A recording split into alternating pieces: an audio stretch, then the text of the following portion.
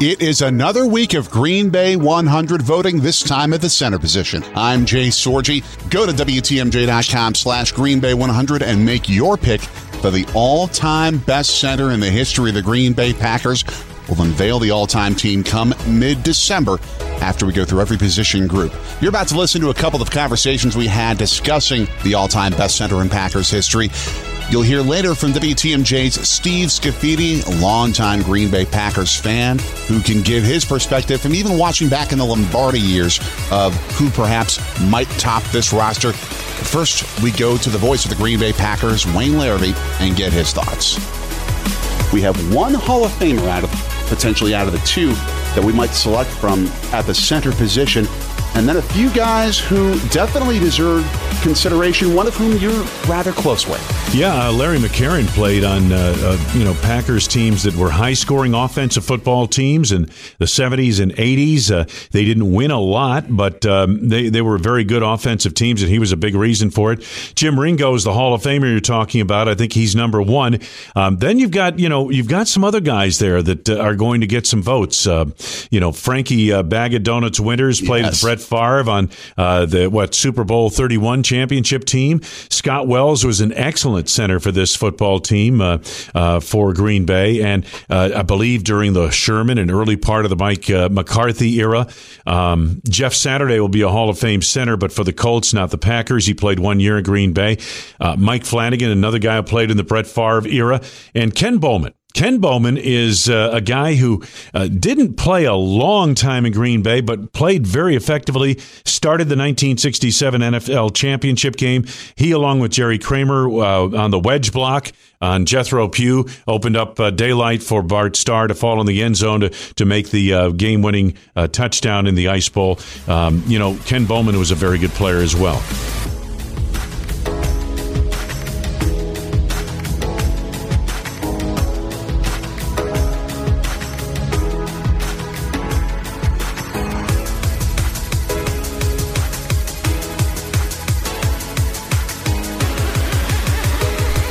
This guy is Steve Scaffidi. I'm Jay Sorgi. This is Green Bay 100, our center discussion, the center of discussion over centers, I guess, if you will, as that is the category this week for our all-time team vote. Go to WTMJ.com/GreenBay100 and make your pick for the best center in Packers history. My guess is, Steve, there'll be two who'll make the 53-man roster when we unveil it in December. But for now, you get to make one pick. Who's your guy? And there's a list of 12 guys, and one is a Hall of Famer. Jim Ringo. And many people might be saying, who? Well, first of all, any Packers fan shouldn't say who. Jim Ringo, NFL Hall of Fame, Packers Hall of Fame, Philadelphia Eagles Hall of Fame. How many players have made two different teams Hall of Fames? 10-time Pro Bowler, 60s All-Decade team, Lombardi guy. Fantastic center for the Green Bay Packers. I think a lot of people don't know the name Jim Ringo in comparison even do you think to the other Ringo guys. Do you think other Ringo overshadows him, the Ringo star? Perhaps. And I've always wondered, by the way. And how ironic that Star would be Ringo's last name. Did the people who were promoters for the Beatles who wanted to change Richard Starkey's name see a Packers game and be like, Ringo, snap to Star? It was the same era. I still think that that's some sort of conspiracy theory that is worthy about that. But I don't think people think of Jim Ringo as often as they do. Well, they should. Yeah, they should. But because when we watch the classic Lombardi films from that time, we see Ken Bowman, we see Bill Curry, the guys who snapped the football to Bart Starr during that time, and we see a lot more of the triple championship years, 65, 66, 67, than we do of the 61, 62 championship teams, which Jim Ringo was part of. But what people even forget about this guy, back in the 50s, when the Green Bay Packers were a sorry operation, were the dregs of the National Football League, he was garnering all pro nods year after year after year on bad football teams. He was a tough guy. He performed as good as you can at that position. Unfortunately, as you said, you don't get a lot of stats on being a center, and you're overshadowed by, remember all the other great players they had in Green Bay at that time? That was the world he was playing in. And it's one of the few lines in the history of pro football where three starters made the Pro Football Hall of Fame, the entire middle and right side of that offensive line, especially in those early years. But there are other guys that I think you can make a somewhat legitimate case to make the 53-man roster, even if it's not your pick. Among these 12, Larry McCarron is the first one that jumps out to me. Love Larry. And not only because we're co-workers with him.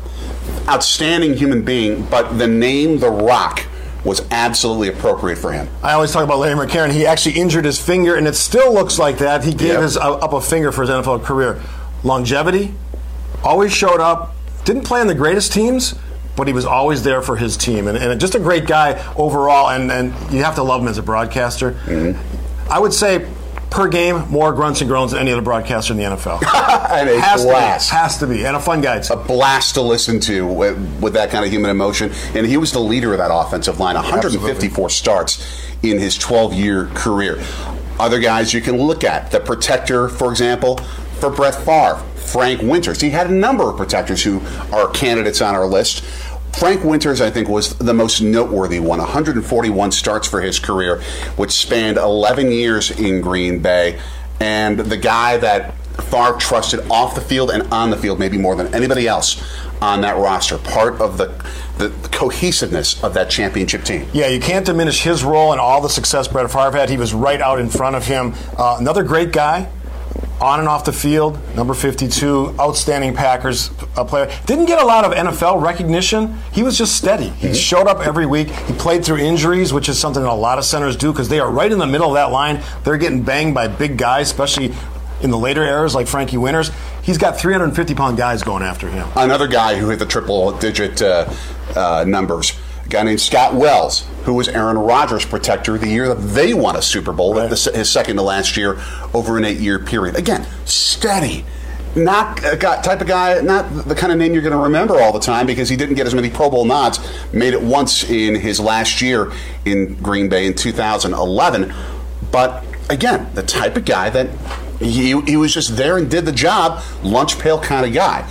There are guys with bigger resumes, I think, that you could argue. Ken Bowman, for example, not just for what he did during the triple championship years, but the 1972 Central Division champion Packers that completely rewrote the NFC record books for what teams could do with the running game. He was the anchor of that line for a team that for 1 year was pretty darn spectacular. And what I know about Ken Bowman, very intelligent guy on and off the field. I think he went into a legal career afterwards as a judge in some place.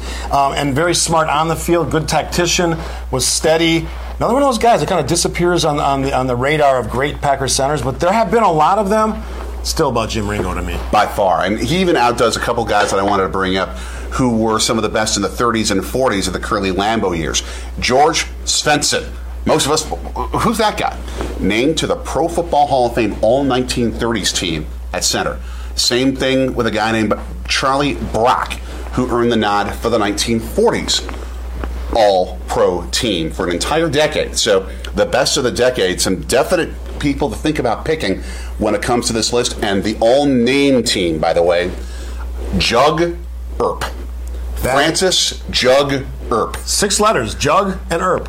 EARP, actually 7. Oh, but you know what? The point is still the same.